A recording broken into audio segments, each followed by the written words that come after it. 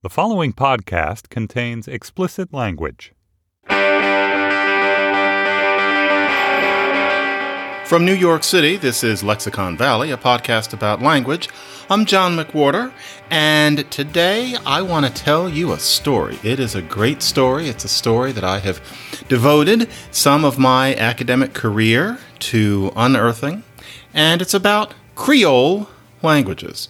Many Creole languages are spoken in the Caribbean, and so, of course, that brings on our first song cue. This is Lena Horne, and believe it or not, Ricardo Montalban of Fantasy Island fame, and they were in a Broadway show in 1956, and it was called Jamaica, and here they are singing I Don't Think I'll End It All Today. Let's open with this. When I see the world and its wonders, what is there to say? I don't think, oh no, I don't think I'll end it all today. Fish in sea and sun in the heavens, sailboat in the bay. I don't think, oh no, I don't think I'll end it all today. So many sweet things still on my list. So many sweet lips still to be kissed. So many sweet dreams still to unfold. So many sweet lies still to be told.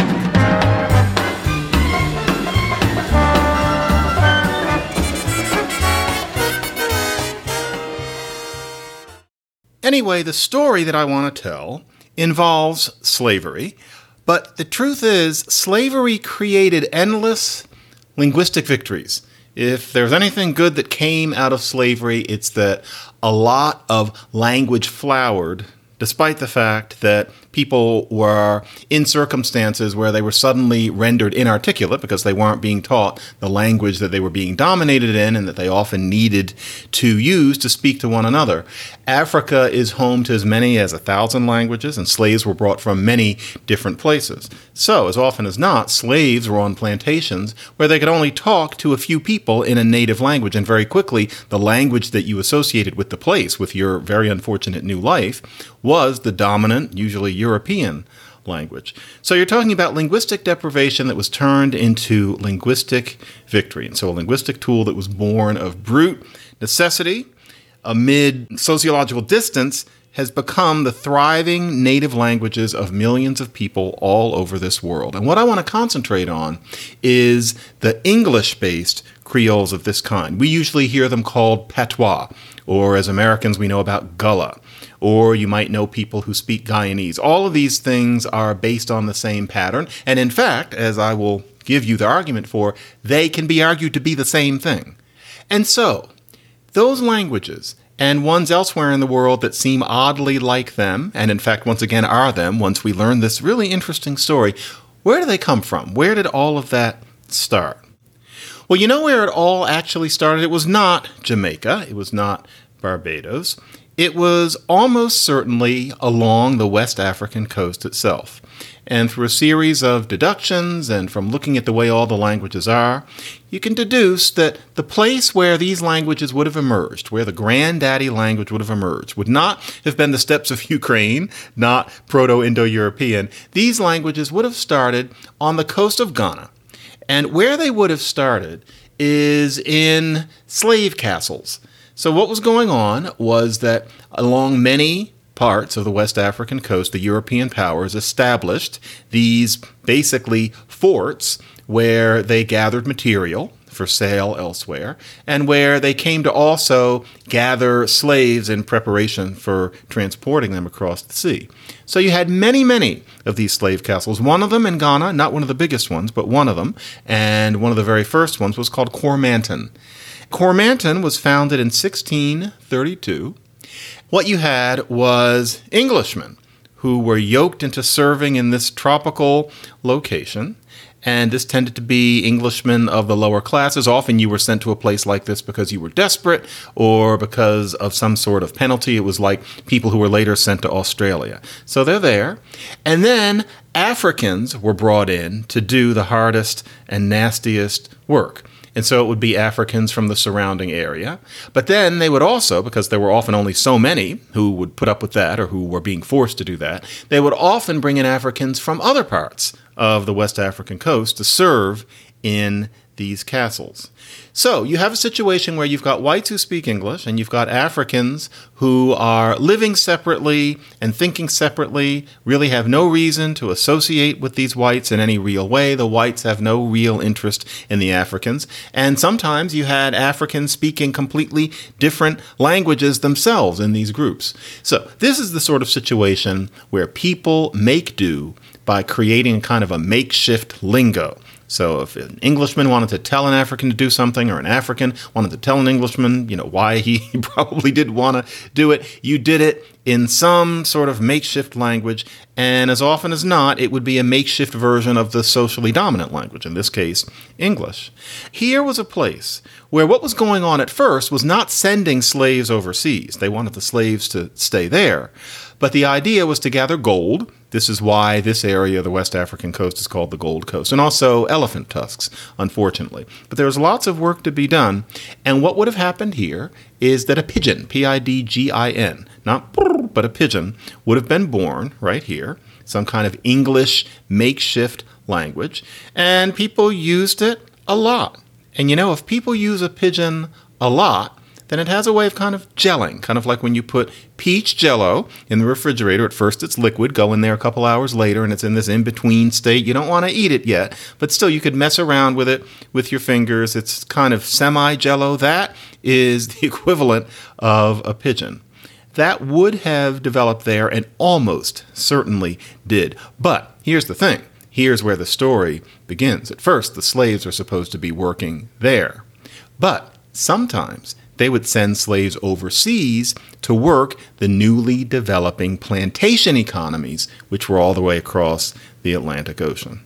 So here's a situation where a language that started in Ghana, where they're dealing with this gold and these elephant tusks and, other goods, ends up being used somewhere where nobody had ever heard of it before, and you would never expect that it would be used. And the first place that the English started making into a plantation economy was the island of Barbados. I did work about 25 years ago. As you all know, I get obsessed with things, and I got obsessed with this. And I dug in archives in London, and what I found, among other things, was evidence that these castle slaves actually were sometimes transported across the sea to Barbados itself, and they would have taken this makeshift new language with them. You can dig through things that people in these godforsaken castles wrote back to London. It's interesting, if you look at the documents, one thing you see is lists of people there, and there is often a cross next to somebody's name, and that means that that person died. Very often it was a death sentence to come to places like this from England because you just didn't have the Constitution, you weren't used to the germs, etc. And then you get these notes that describe these miserable places, but they're also doing business. And so, for example, there's one note where London has asked people at Cormanton, please send 12 of our own blacks such as can speak English.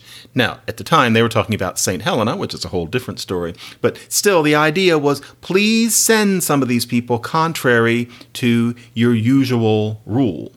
Or you end up seeing that the people in London are constantly saying, don't sell the slaves overseas, which of course directly indicates that that's what had happened. So we can be quite sure that this is something that happened and started happening pretty early. Next thing you knew, the slaves who did get sent in that way, they certainly would have been taking whatever language they were using to talk to these white people with them, except then they're in these new places talking to other white people. And next thing you know, you have the transplantation of this pidgin, spoken first at Cormanton Castle, that nobody's ever heard of, and now all of a sudden it's across the ocean in the New World being used by people in a new place and then being passed on to new generations. For example, 4 main places that this would have been taken as. First, Barbados. Barbados was kind of the foundation colony. And today in Barbados, there's what we call a patois spoken. That is today's descendant of what would have been brought from all the way over in Ghana. You had plantations in Barbados, but Barbados, God love it, but it's about the size of a parking lot. And so after a while, the rapaciousness of capitalism means that you want to have more plantations, and Barbados won't do. And so there were planters who packed up with their slaves and went to other places. One of them was Jamaica. Another one, for the record, was South Carolina. And next thing you know, you have West Indian patois spoken in South Carolina, although we call it Gullah, we don't call it patois. Then Suriname. Suriname is up on the top rim of South America, the very southern Caribbean. And Suriname is a tropical place. It has a rainforest, but on the coast you could establish plantations. They will tell you about Dutch because that is the formal language of the country. But what they won't mention at first is that they also speak as a vernacular language, as a lingua franca for everybody in Suriname. They speak something called Sranan, and I've talked about that on the show before. But Sranan is this Creole, and it is the purest rendition of how all these languages began. Somebody from Suriname will be surprised that you've ever heard of Sranan. So what is this Sranan? Because we barely hear it in the United States. The number of people in the United States who speak it probably number in about the hundreds, and they're spread all out. So Sranan, what is that? Well, it's this language where the words are mostly from English, although, of course, a lot of Dutch has crept in over the centuries. But the grammar, the way the words are put together, is partly English, but a lot of it is African. And so it's this brand new language. It's a language that did not exist until the late 1600s.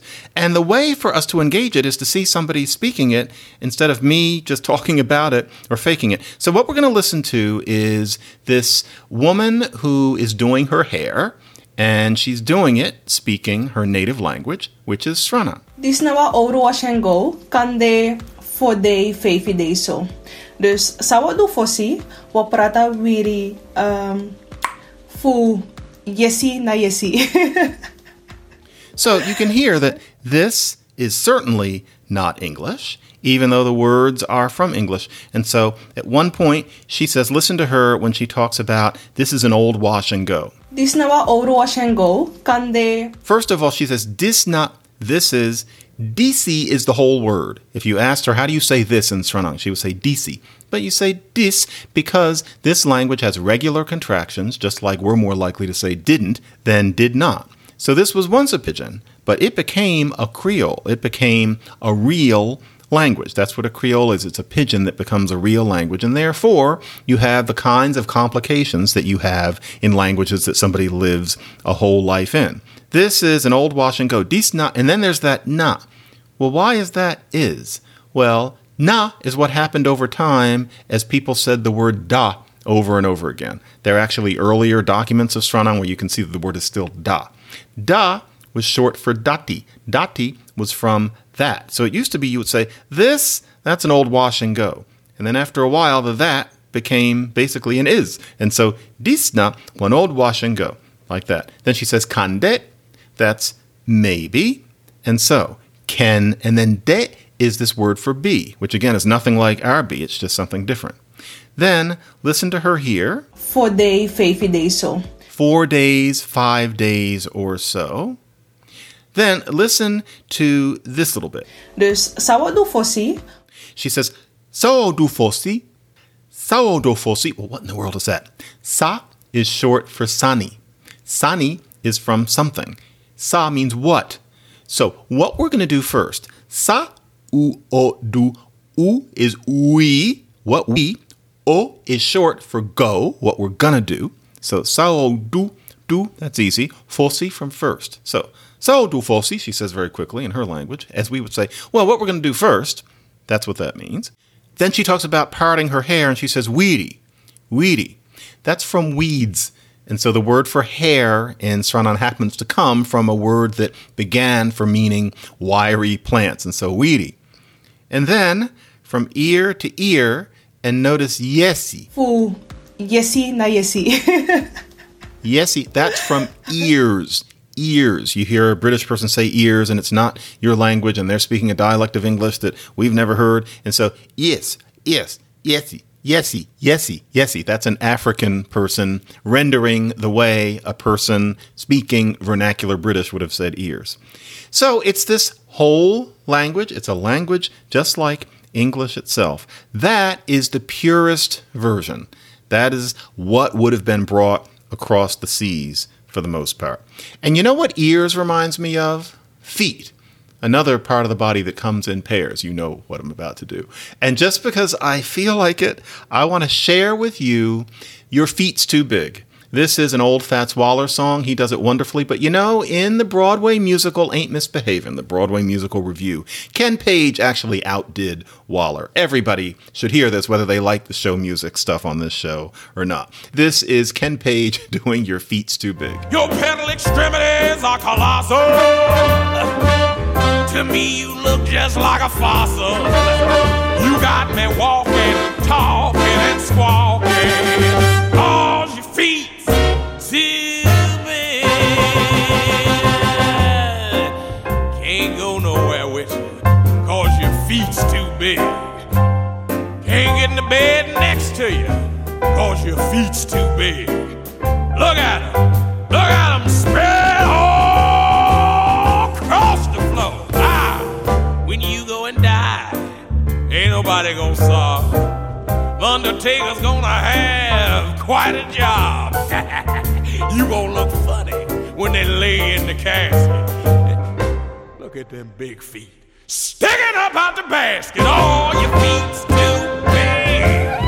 Don't want you 'cause your feet's too big. Mad at you. Anyway, I've talked about Suriname Creoles on this show before. Saramaccan is a version that's spoken in the rainforest by slaves who were fortunate enough to get away from the plantations on the coast and go somewhere else and live just with one another.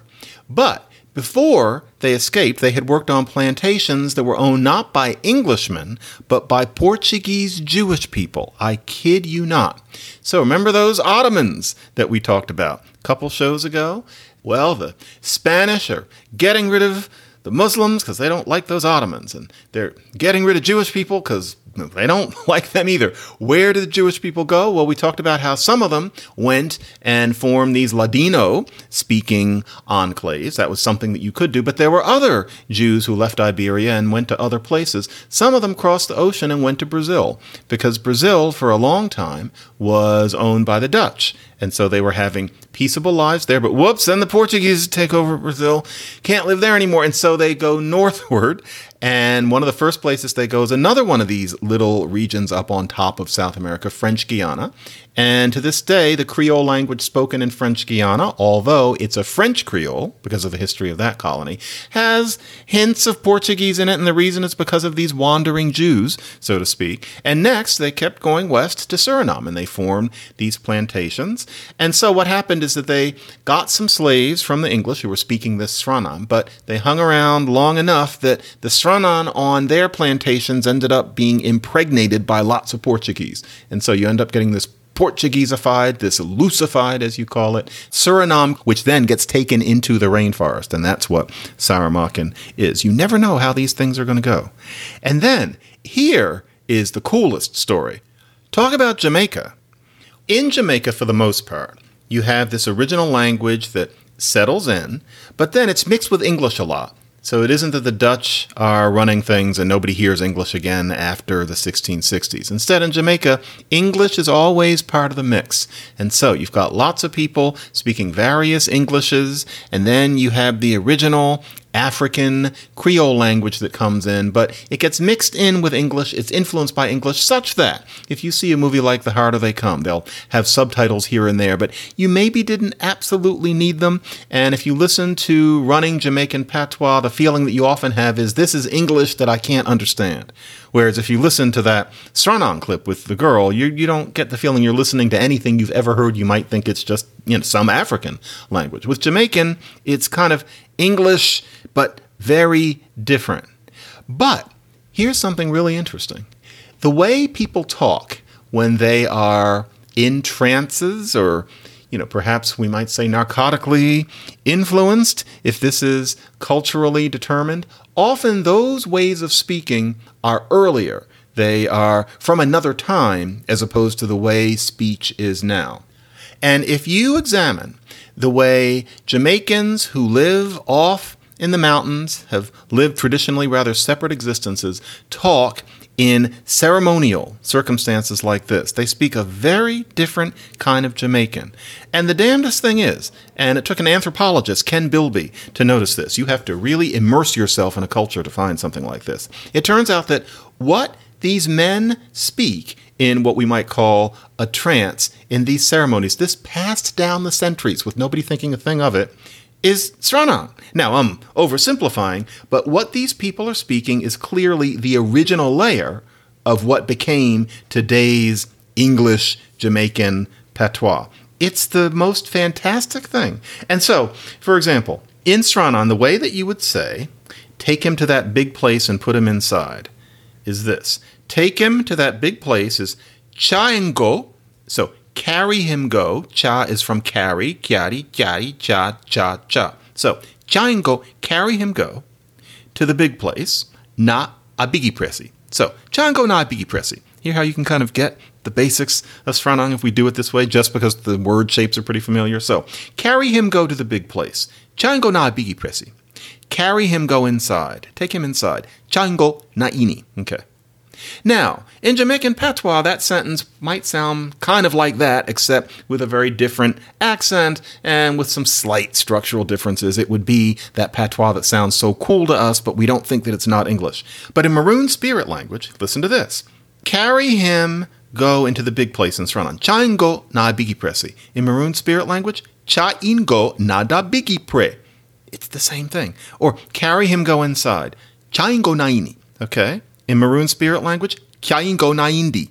It's the same language. Now, of course, they're not exactly alike because it's been a very long time, but Maroon Spirit language is Sranan. And so Sranan is still spoken in Jamaica in that circumstance as evidence. It's a kind of fossil footprint of what language was originally brought to Jamaica and then ended up mixing in with English. And there are similar kinds of situations. And so, for example, in Barbados, it's often said that they speak the most standardish patois. Their patois is closest to English.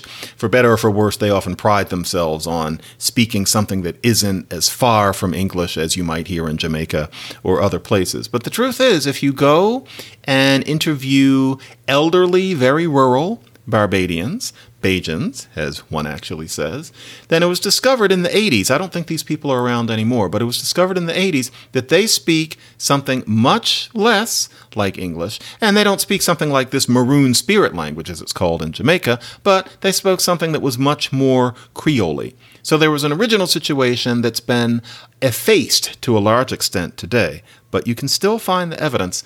And this language ended up having a Jamaican or Barbadian-like fate in various places. And so Guyanese, sometimes it's called Creolese, Guyanese, that is the same thing that ended up taking root in Guyana. There's the same thing in Belize. There's the same thing even in Nicaragua, where the history is such that you have Spanish as the formal language spoken. You learn that in school. But among many people in Nicaragua, these are the quote-unquote Creole people.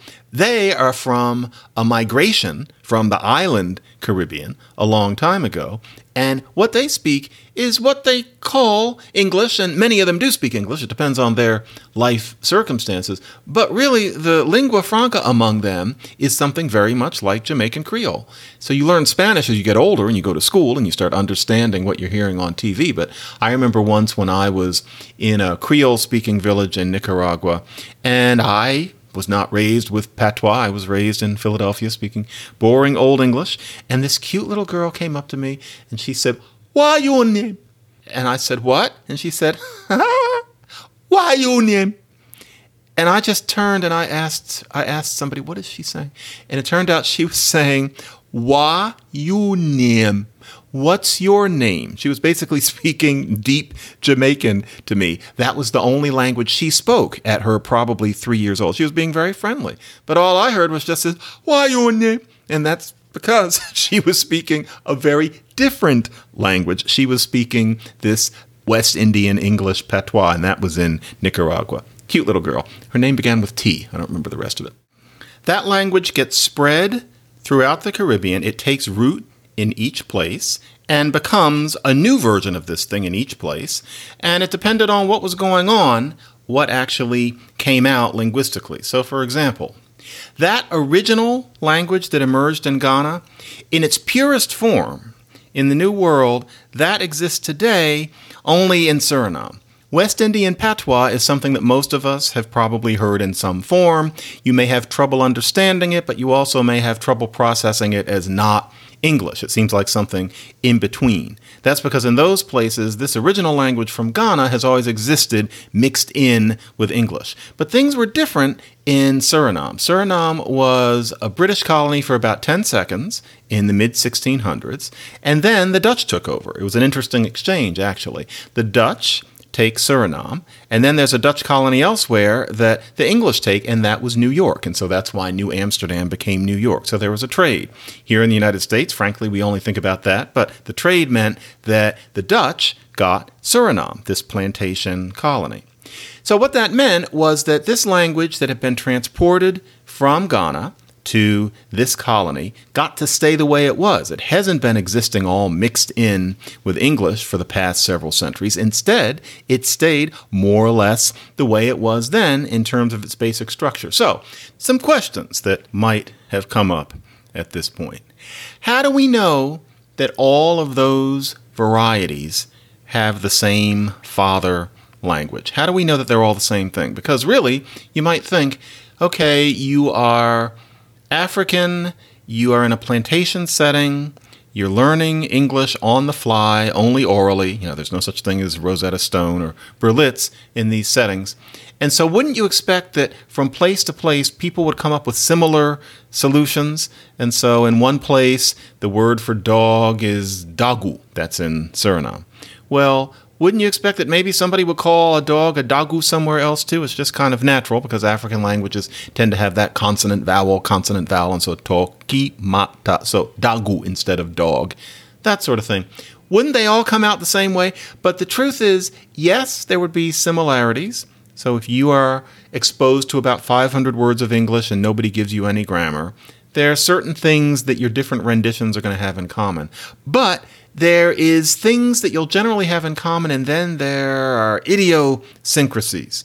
For example, I have had occasion, I was sitting on a plane, and I saw a native speaker of Guyanese, Creole, start having a conversation with a native speaker of Gullah from South Carolina. Now, they were sitting there talking, and, looking into their eyes, I could see that they were missing a thing or two here and there. But they were basically like a Swede talking to a Norwegian. And the reason that they could communicate was because they were, like Swedes and Norwegians, speaking variations on the same language. And to pull the camera in a little closer, the way that you know that Guyanese and Gullah are based on the same thing is the same way that you know how, for example, groups of animals are related to each other.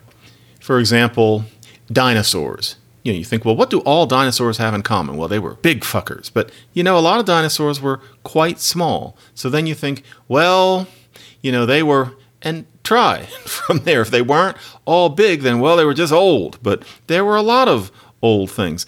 How do you know something is a dinosaur? What is it that a Tyrannosaurus and a Brontosaurus have in common other than that they were big and old, especially when there were Tyrannosauruses that were the size of that little girl in Nicaragua? It's not just the size, and it's not just the old. And it's usually these very boring things, like there are things about their bones that are so dull that you talk about it and people in the next room go to sleep. But in one of their ankle bones, there's this weird little concave hole. And that hole is there to take the fibula. That leg bone that's kind of crappy and it's next to the better one, the tibia that seems like a real leg bone. When you're eating a chip, the fibula is that bad one. Well, there's this little concave hole that takes the fibula. All dinosaurs have that in common. Some shitty creature back in the Triassic happened to have that trait for God knows what reason, and that got passed on to everything that creature became. Or for those of you who like rocks, there'll be some isotope of some atom, and that's how you can trace where it came from. Languages are like that. And so how you decide that there was a father language that then became a bunch of other languages is often some little ankle depression. And so, for example, in these Creoles, there are things that are just so specific, so quirky, that they must all have come from the same thing, because this quirky thing couldn't have happened by chance in all of them. So, for example, there's the way they use the word self.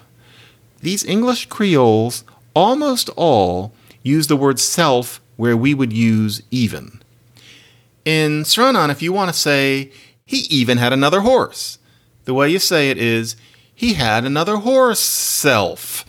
Now, we would never use self that way, and why self is used that way is a whole other story, but it just is. And so, ben abi one trasi sefi. He ben have one other horse self. Now, if just Sranan did that, then you'd figure, well, that's this weird thing that goes on in Suriname for some reason. But then in Guyanese, it's he got one next to self, that same self. Jamaican, imha one next to self. And it just goes all over the place, the same thing. In South Carolina today, there are people in the Sea Islands who are saying he even had another horse, if they choose to say that. And it's iha noro hosef. So it's always that self. So basically, however that self happened, that's something that would only have happened once. That is the little depression in the ankle bone. That tells you that there was some original language where that choice was made because of the alignment of the planets, and now all the languages have it because they're just carrying it along like we human beings have tailbones in there because it doesn't hurt anything. There are a whole lot of things like that in these languages that show that they're not all just something that started as non-native English. There's something that started as one rendition of non-native English that now is many different ones. So that's a little lesson for you in how historical linguists, as we call it, figure out how the languages of the world are related. Creoles can be applied to that just like any other language. Then, how do you know it's from Africa? So I'm talking about how almost certainly this language emerged on the West African coast. Well, how do you know? Well, one way that you know is things in the languages. And so, for example, one of the most peculiar things about all of these English Creoles is the way they do you in the plural. So I will be something we recognize, you might be you, we is going to be we, or as we saw, it might be something like oo, and then they is going to be they or de or something like that. But then for plural you, English, of course, doesn't have one, but none of these languages are satisfied with that. But they come up with a solution we'd never expect. The word is unu. It's this completely un-English word. Sometimes it's una, sometimes it's hana, sometimes it's wuna, but it's clearly all variations on the same very non-English word. So I remember once I was in a barber shop, and it was a black barber shop because I'm black, and they had magazines, and the magazines were for black people, and one of the magazines was Essence. And the other magazine was something I didn't want to read. I forget why. So I figured I'm going to just have to read an issue of Essence. Essence is a woman's magazine. It's marketed as that. But one thing they had in it was lots of ads for food and cooking. And one of them said, "Una go love the Lowry seasoning." Una go love the Lowry seasoning. They were doing a South Carolina thing. They were emphasizing its southern roots. Una go, that meant you all are going to love Lowry seasoning. And it comes out that way in Creole after Creole. So in, for example, Sranan, our Creole feature for the day, I is me. You is you. He, she, and it are ah. That's a whole other story. We, oo. They, they. You all, unu. And you just find that in Creole after Creole. Not every single one of them because life is sloppy, but it's there. Well, what's unu? Well, it certainly isn't English, and it's not any other kind of English. There's no regional English that's been discovered where people are saying unu instead of you when they're talking about y'all. People say y'all, they say you'ans, they just say you and let it be confusing. They do not say, what, mate? Oh, no. There is no such thing. But then you think, well, it must be from all those African languages. But the thing is, those African languages are all as different from one another as English is from German, is, frankly, from Italian. You've got massive differences as you move along that coast. And if you look at what languages have what for plural you, the only language along that coast that has Unu, and one of them does, is Igbo. And that's spoken in the southeast of Nigeria. There is no language that instead has like Ono or anything like it. It's a completely different word in Twi, in Fongbe, in Yoruba. You go up and down the coast, there's only one Unu, and it's in Igbo. Now, the funny thing is, the Igbos were not dominant in terms of the composition of slaves on plantations in English colonies. The Twi often were, or often the Congo, from much further down on the coast, often were. But numerically, Igbos were never especially dominant, and more to the point, you hate to get into these things, but in terms of the very different African people who were brought to plantations, often there were senses that people from one place had tendencies in terms of personality or what have you that people from other places didn't. And there's a whole lot of fiction in all of this, but no one ever said that the Igbos were dominant. That was said constantly about the Twi, for example, and the Congo, but not the Igbos. They, in terms of how they were depicted, God knows why, didn't like being slaves. That was not something that they adjusted to gracefully. I think we can all understand that. But that means that it wasn't that there were Igbos all over the Caribbean who were dominant and therefore imposing their word for y'all. And especially, why would it be just that word? Why that same word from place to place? This, then, is that dinosaur ankle thing. That is something that would have only happened once. We may never know exactly why the Igbo contributed the word to y'all in all of these languages. But what we can know is that it means that there was just one language at first that happened to make that choice. And that would almost certainly have only been up on the West African coast, because Igbo is spoken in the area where the English had the most of these slave castles. And there's even some evidence, it's just of evidence, but there's some evidence that castle slaves were sometimes taken from over in Igbo territory and brought into Ghana. Just a squeak, but that would have, for example, maybe meant that these people realized that this English doesn't have a plural U and a normal language does, and the Igbos had Unu, and maybe Unu is fun to say, and so that winds up in it. Or in general, not to take it too far into the weeds, but if you look at that African coast, start way up in Mali and you make your way down to Angola, all the way down. Not only are you dealing with dozens of languages, but the languages are very, very different. There is no such thing as an African language template. They divide into 4 different families at least, and the families are as different as Japanese and English are. And what's interesting is that all of these Creoles, you've got Gullah, Guyanese, Sranang, all of them, have a basic grammatical pattern that involves, for example, this business of carry him, go in there. Cha and go. So not carry him in there, but you say carry and then go. You string verbs together in that way. That's something that only happens on one part of the West African coast. It's the stretch from Ghana actually through Nigeria.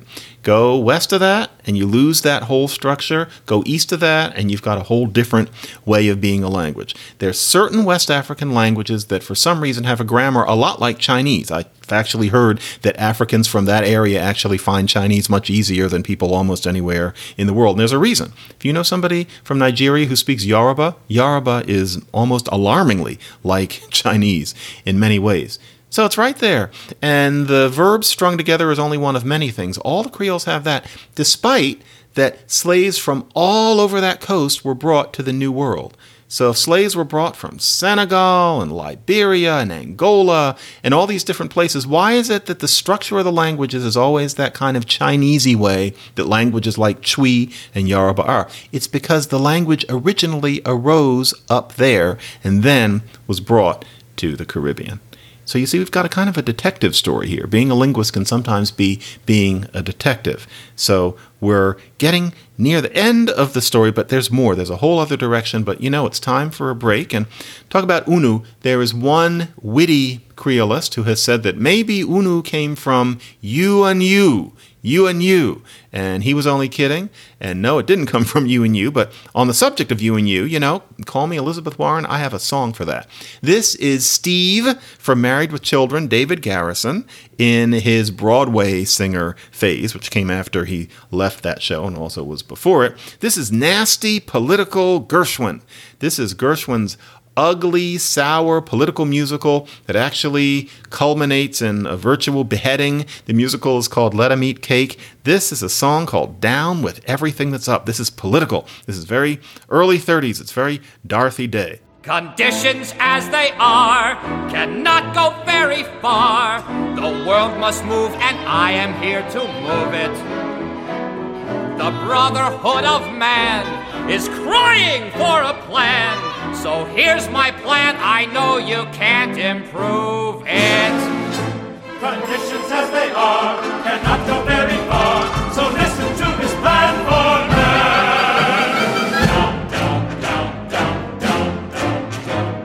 Down with one and one make two. Down with everything in view. Down with all majorities.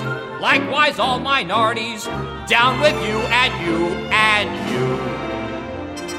Down with one and two make three. Down with all of us as here. Somehow I abominate everything you nominate. Everything from ABC to XYZ. That's the torch we're going to get the flame from. If you don't like it, why don't you go back where you came from? If you don't like it, why don't you go back where you came from? If you don't like it, why don't you go back where you came from? Let's tear down the House of Morgan. House of Morgan. Let's burn up the Roxy organ. Roxy organ. Down with Curry and McCooey. And McCooey. Down with chow mein and chop suey. And chop suey. Down with music by Stravinsky. By Stravinsky. Down with shows except by Minsky. Happiness will fill our cup when it's down with everything that's up. When it's down with everything that's up. So did you hear how there's you and you in there? So that's how I tried to tie all this together. By the way, folks, it's time for me to mention that you could have more of this show than you think there is. You could have a little tag afterwards where for a few minutes I go on about something that's often completely different from the episode or something that adds into what you've heard in the episode. And that is something that you can hear if you subscribe to what we call Slate Plus.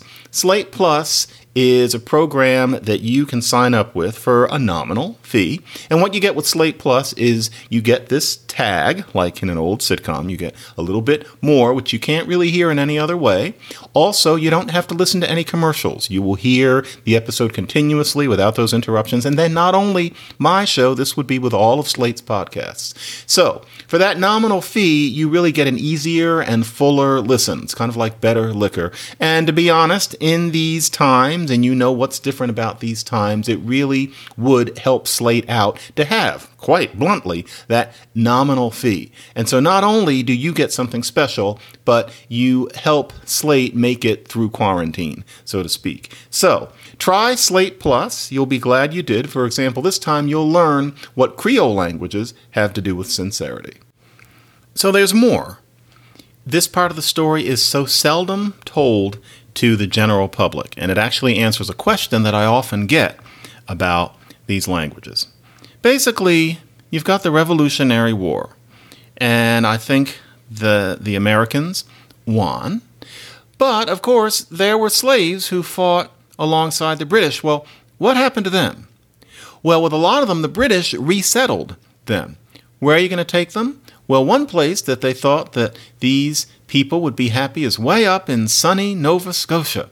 And so there were various slaves who now were not slaves anymore, and they get to live in Nova Scotia. As you can imagine, they found that a bit of an adjustment. Many stayed, but many, the next phase was they were taken across the ocean to somewhere with maybe more approachable weather, and one of those places was Sierra Leone, back on the West African coast, in Freetown, the capital. Wasn't only them. In Jamaica, talk about the Maroons. These are people who resisted slavery and moved into encampments in the mountains. The Maroons kept resisting, and they kept taking slaves from plantations. And as you can imagine, the whites running Jamaica didn't like this. And after a major revolt, many Maroons were transported once again to Sierra Leone. So in Sierra Leone, in Freetown, you had this mixture of people speaking early Jamaican patois and early Gullah, and that means that this language had been taken back to West Africa. The English still have their settlements all along that coast, so Sierra Leone is one place. And they train black administrators, and the black administrators speak not only English, but also this vernacular kind of English. And so this language, this Creole language that for a while in the 1700s had only been known as this Creole English of the Caribbean and the surrounding area, ended up being taken down the coast where today that same language is spoken as a vernacular variety in Ghana. Linguists call it Ghanaian Pidgin English. People in Ghana just call it broken English, which is based on a common sense that language that isn't written, language that's colloquial, is broken. And we Americans are certainly quite familiar with that. And so many Ghanaians will tell you that Ghanaian Pidgin English, as they call it, is just this sort of broken mess. But really, it's this same Creole with the same structure as Sranan. And really, it's the same language as Sranan, just a different dialect. So you have Ghana.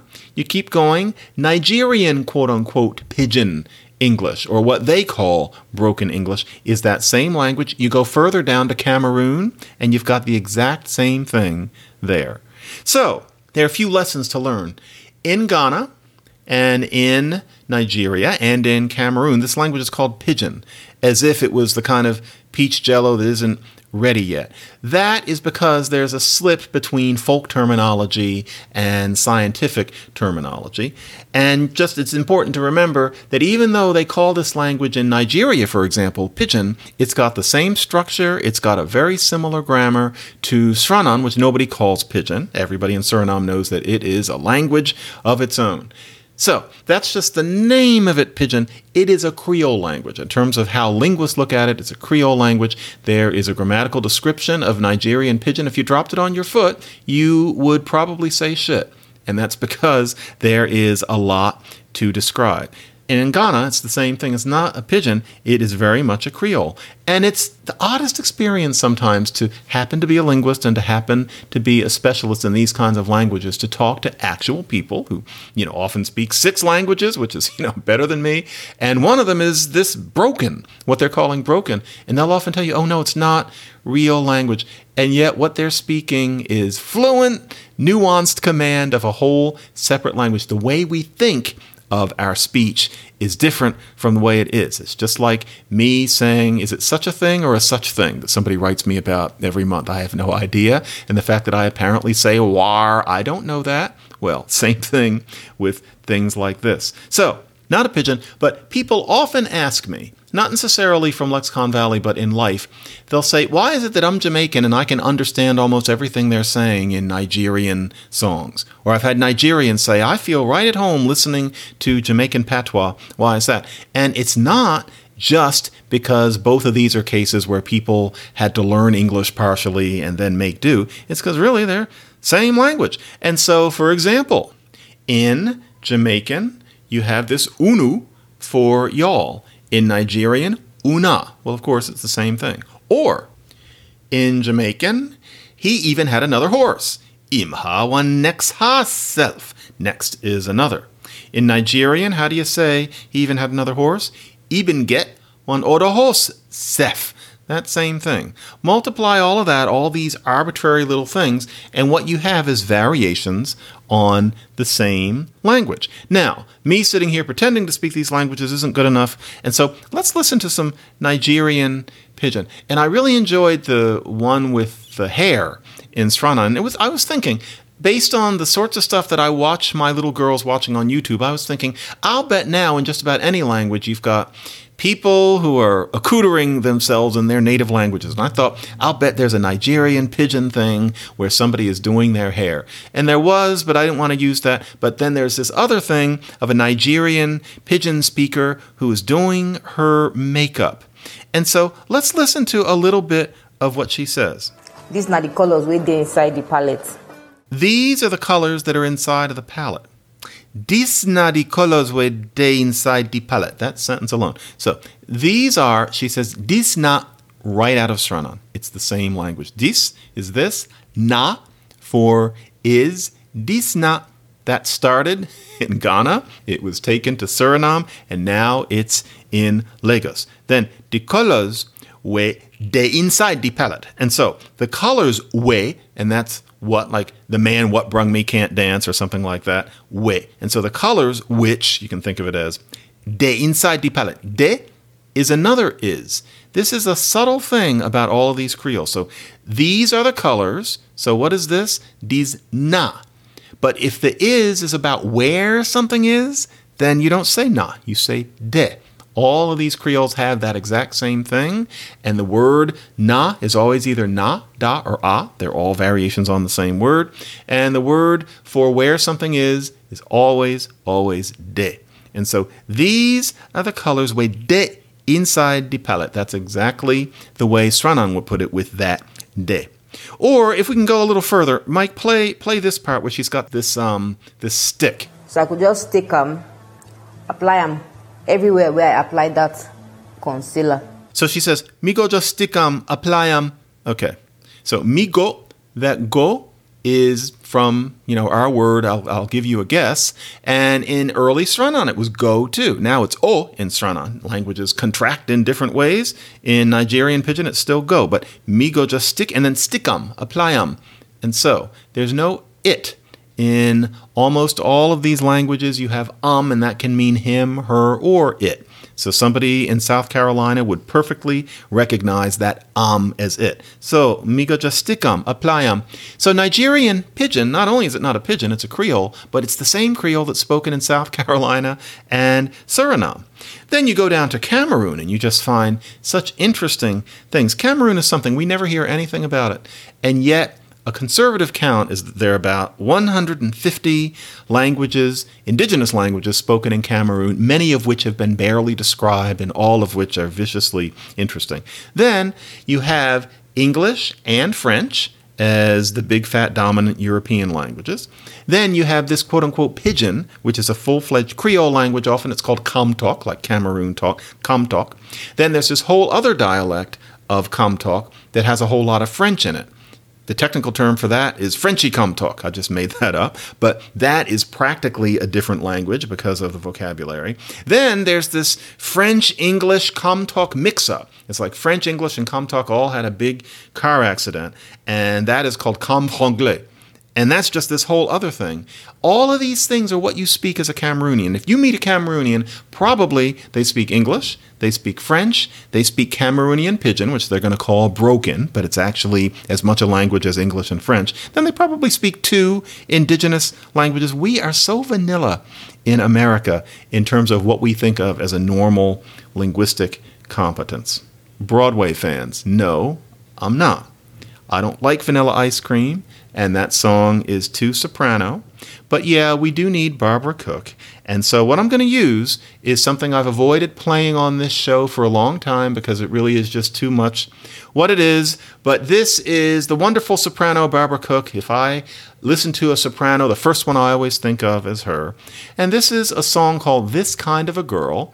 It's from a show from 1961. It was called The Gay Life. It wasn't about what it sounds like. And in later productions, it's called The High Life. It's about Austrians and people wearing hats. The point here is that she's in love with a man who's more experienced than she is. She's an inexperienced young girl, and he is something of a roue. And they're trying to work out what kind of relationship they're going to have. And the man talking here, his name is Walter Chiari. He was a matinee idol in Italy and somewhat beyond. He was horrible in this show. And actually, the lyricist for this is Howard Dietz's lyrics and Arthur Schwartz's songs. He said in his memoir that unfortunately, the gay life was hobbled by a leading man who could neither act, dance, sing, nor speak English. And you can hear it. To quote that about his English, but you can hear what he meant by the clumsiness of all this in anything that he says. But unfortunately, there's only one recording. So this is This Kind of a Girl.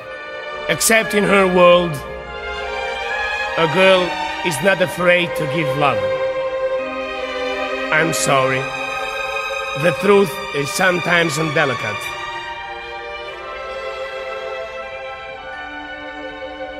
Is she waiting there for you, listening on the stair for you? Does a smile light up her face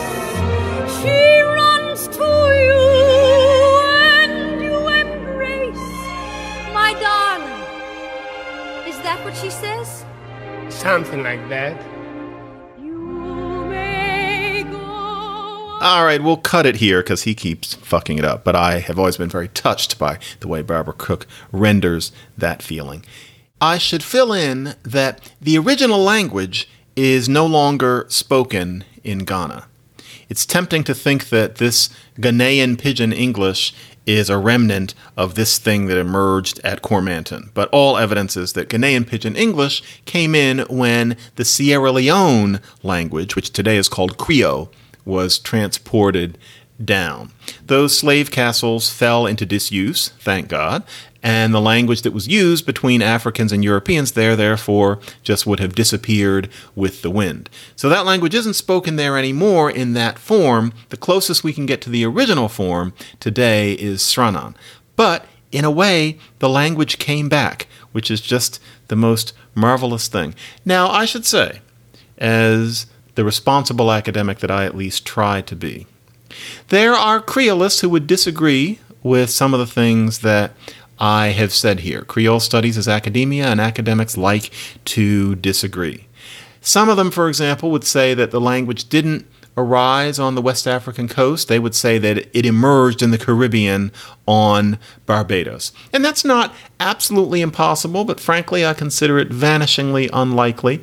And to be even more frank, because sometimes I like to let you guys into how real life works in certain areas of my existence, I'm not sure that most Creolists have actually examined the issue closely enough to really have any strong feeling either way about West Africa or Barbados. It's an issue that I have not really propounded for about 20 years, and most Creolists have different sub-area interests than any of this touches upon. And so I feel pretty confident in telling you that this language emerged there. But many Creolists would tell you that no, that hasn't been proven. And I can't say that it's been proven, but that doesn't mean that I'm not right. In any case, also, with Barbados, it may not have been Barbados. There's some evidence that it was on a different tiny island that things first happened in the Caribbean. That different island would have been St. Kitts.